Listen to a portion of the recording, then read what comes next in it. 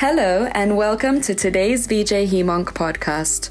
We are a global open access video journal bringing you the latest in hematological oncology. In this podcast series, you will hear from leading experts who share their highlights from the 2022 ASH annual meeting and exposition, which was held in New Orleans, Louisiana. In this podcast, experts David Salmon and Andrew Brunner discuss key updates in myelodysplastic syndromes, including treatment approaches for lower risk MDS, ongoing clinical trials, and treatment options for patients with high risk disease. Hi, it's a pleasure to be here with you today with VJ Hem/Onc at ASH 2022. It's really an exciting congress that is, robust and kind of the first real post-COVID ASH conference to date. It's a pleasure to be here with my colleague, Dr. Andy Brunner from Mass General Hospital, myself, Dr. David Salmon from Moffitt Cancer Center in Tampa, Florida. So maybe Andy, to start out, maybe we could think about lower risk MDS. So maybe if you could tell us what abstracts and presentations you're excited about, where do you think we're going in lower risk MDS? Sure. There's actually a lot of moving pieces in lower risk MDS. I think that, we have growing data about how we utilize some of the therapies that have been recently improved, notably luspatercept, and what kind of effects that we can expect to see from there. I also think that we're all excited in the field to see ongoing data, for instance, about imetelstat. I think there's some very provocative data about long-term responders on imetelstat, and also this curious phenomenon of a drop in VAF during treatment, which I find to be increasingly something that I'm interested in as we evaluate MDS therapeutics. And so I think both of those spaces have changed quite a bit. I also think that one of the more perhaps controversial studies out there that we're all trying to wrap our heads around, I'm certainly trying to wrap my head around for clinical practice, is the CINTRO-REV trial. So administering lenalidomide for about 2 years to patients who have not yet developed transfusion dependence, who have MDS with del(5q). I think it raises a lot of questions and challenges some of our practices in typical management of lower risk MDS. Usually we would wait for the disease to present enough immediate risk to the patient before we would initiate therapy. Suddenly we have a lot of provocative data about kind of preemptive therapy almost.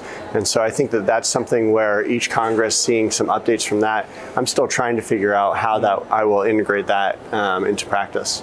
Yeah, I agree. I think it was one of the more controversial abstracts. I think the data today were quite impressive as far as time to transfusion dependence, although clearly no difference in overall survival, at least at the current data cutoff. To me, I thought what was kind of very fascinating is there's a growing concern that we shouldn't use lenalidomide in patients that have p53 mutation with deletion 5q. There's a nice study out of MD Anderson that clearly shows that clone can expand under lenalidomide pressure. I think that being said, they actually did enroll patients with p53 mutation. Those patients, although a small subset, I think it was around 6, did relatively equally well. And at least one of the questions, it seemed that these patients were not acquiring, which is actually quite surprising. So could we be changing the natural history? I think we all struggle, but it is provocative, and it's only 2 years, so kind of a quote unquote fixed duration. But yeah, I think I will think about it. I think there are those patients that are kind of borderline requiring treatment. And to me, I think, maybe more highly supports initiation of len over, let's say, ESA and those patients that do have symptomatic anemia and require therapy. I agree. I think the duration of transfusion independence on the imetelstat data are quite interesting. I mean, some of the most durable responses we've seen. So we hope the IMerge trial may read out positive in the not distant future. I think maybe piggybacking off, can we have disease modification in lower risk myelodysplastic syndrome?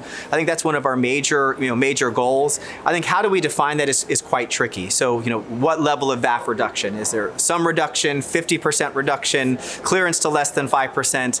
Ideally, the deeper is better, but I think we don't really have those answers. But I do think disease modification in lower risk MDS is really a goal. There'll be an abstract presented by Dr. Garcia-Manero on canakinumab, which is an interleukin-1 beta inhibitor. We similarly have an investigator-initiated trial. It seems to be safe, although activity is low, but potentially as you're targeting this inflammasome microenvironment, you may need sort of novel combinations. So I think, could a single drug be enough, or could we think about combinations in order to change the natural history for this patient group? I think additionally, maybe lastly, hypomethylating agents, which I think we're trying to avoid for the most part. Can we use lower schedules? Can we use oral therapy? Another presentation. I think it's provocative, but again, how we move that forward, I think, is an important question. Maybe switching now to higher risk MDS. We still only have azacitidine, but is there a hope for the future? Again, maybe what data you think is most intriguing at this Congress? Yeah, I think we're all eagerly awaiting. There's now 4 large phase 3 randomized trials that we're all eagerly awaiting for a readout of. My hope is that we have a lot of new agents that we can utilize in higher risk MDS. It remains a very challenging disease group. I think also one of the biggest stories that came out of this ASH is just how we are redefining high-risk disease. Mm-hmm. And a number of abstracts looking at new classification systems, trying to identify patients who have the highest risk disease, who have the worst courses, either with or without treatment. And also realizing how molecular diagnostics really change our understanding of the course of patients. So interesting study that was comparing IPSS-R and IPSS-M classifications, and you can just see how we have pulled out these higher and higher risk patients by incorporating mutation from a typical NGS panel. Now, where does that lead us, and do we understand how to interpret our old trials in light of now having moving a bunch of people into higher risk disease? Should we be treating everybody still as if they have higher risk disease, or will we have another shift in our treatment where maybe MDS with excess blasts is one entity, MDS with poor risk mutations is a second entity approach, and then we have a different way of approaching lower risk disease, given that we think they're going to be stable for some time? Yeah, I mean, I think defining biological cohorts, which was sort of the pitch by Dr. Hofferlock, I think is intriguing. Yeah, I think we know that we can better prognosticate patients. I think we're refining classifications. I think to me, and I think this is a goal that we have and potentially others, is, well, what does this really mean for the treatment of our patients? So a patient that is quote unquote was lower risk is now higher risk. Do we initiate HMA right away? Do we transplant right away?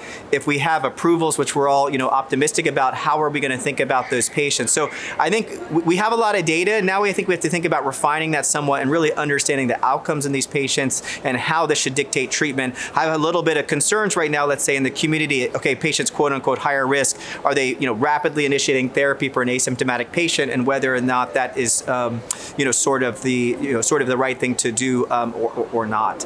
I think another thing I think quite excited about or quite interested in, obviously Dr. Bruner alluded to the 4 pivotal trials. We have a glimpse into one of these at this Congress. We have the Stimulus randomized phase 2 trial presented by Dr. Zidan. I think maybe some unfortunate data or somewhat of a setback. I think the response rates were not different, which is not necessarily unexpected, but I think they were going for this event-free survival based on the durability of outcomes, and at least in the total cohort was negative, although potentially some separation in patients with intermediate risk disease. I know you've done a lot of work with the sabatolimab program. I mean, what's your thoughts on those data to date?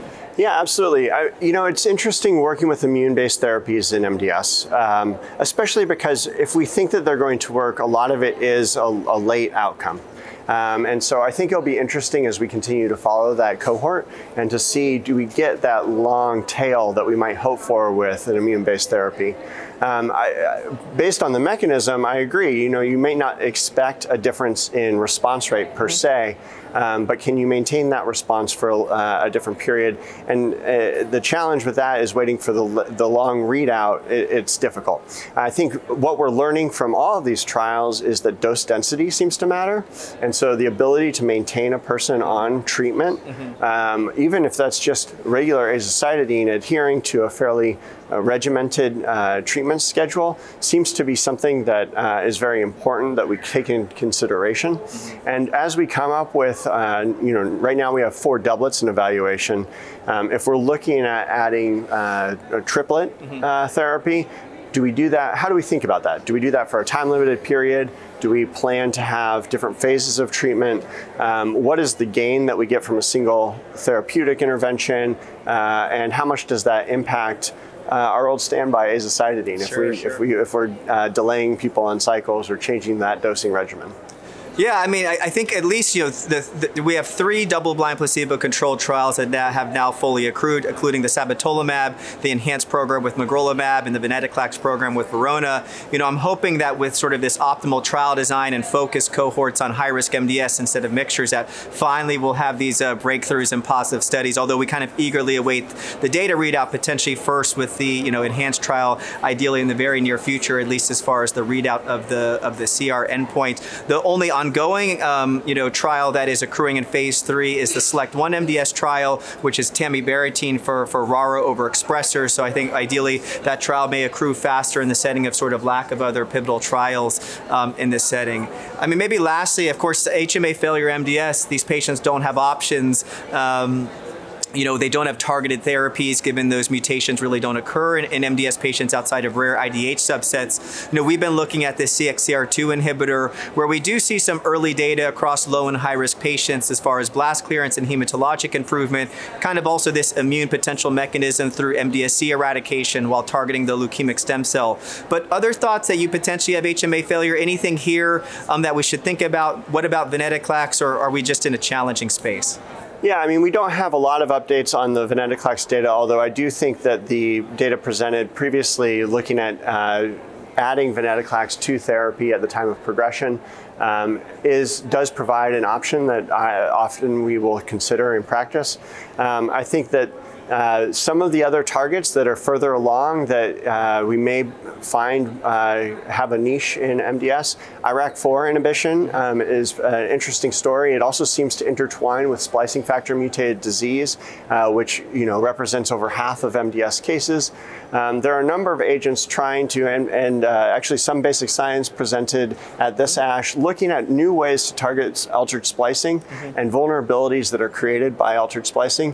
One of those was looking at the combination of PARP inhibition and ATR inhibition, so really stressing that DNA damage response to be able to take advantage of the vulnerability that altered splicing leaves with DNA damage response. So, we are, as has been the refrain, unfortunately, still trying to find that magic bullet for progressive MDS. I mean, to that point, I think that several studies in the last couple of years have really emphasized the importance of transplant consideration and being able to think about referral of patients with MDS to transplant. Still, a number of population-based studies showing that the referral rate to transplant is still very low. Yeah. And thinking about that and integrating transplant as a therapeutic goal really in a lot of our treatment.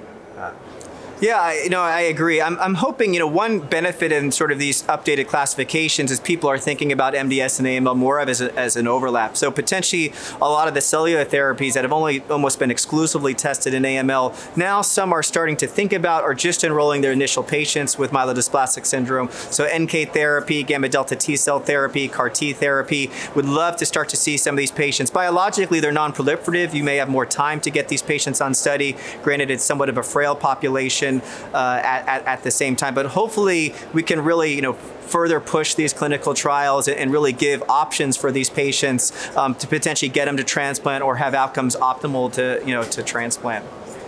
So I think, thank you for, listening to us today. I think it's an exciting time in patients for myelodysplastic syndrome. Highly, important to try to get these patients on study because that's really going to be our only path forward. Any closing remarks, Dr. Bruner? I'm leaving ASH with a lot of optimism. I'm excited for seeing some readouts of some big studies. I hope we have a lot of new agents in our space, and that will give us the next project to complete. Thank you. Thanks for having me. Thank you so much for listening to today's podcast. We hope you enjoyed. Be sure to follow us on Twitter at VJHemonk and subscribe to VJ Hemonk podcasts on Spotify, Apple, and Podbean. Until next time.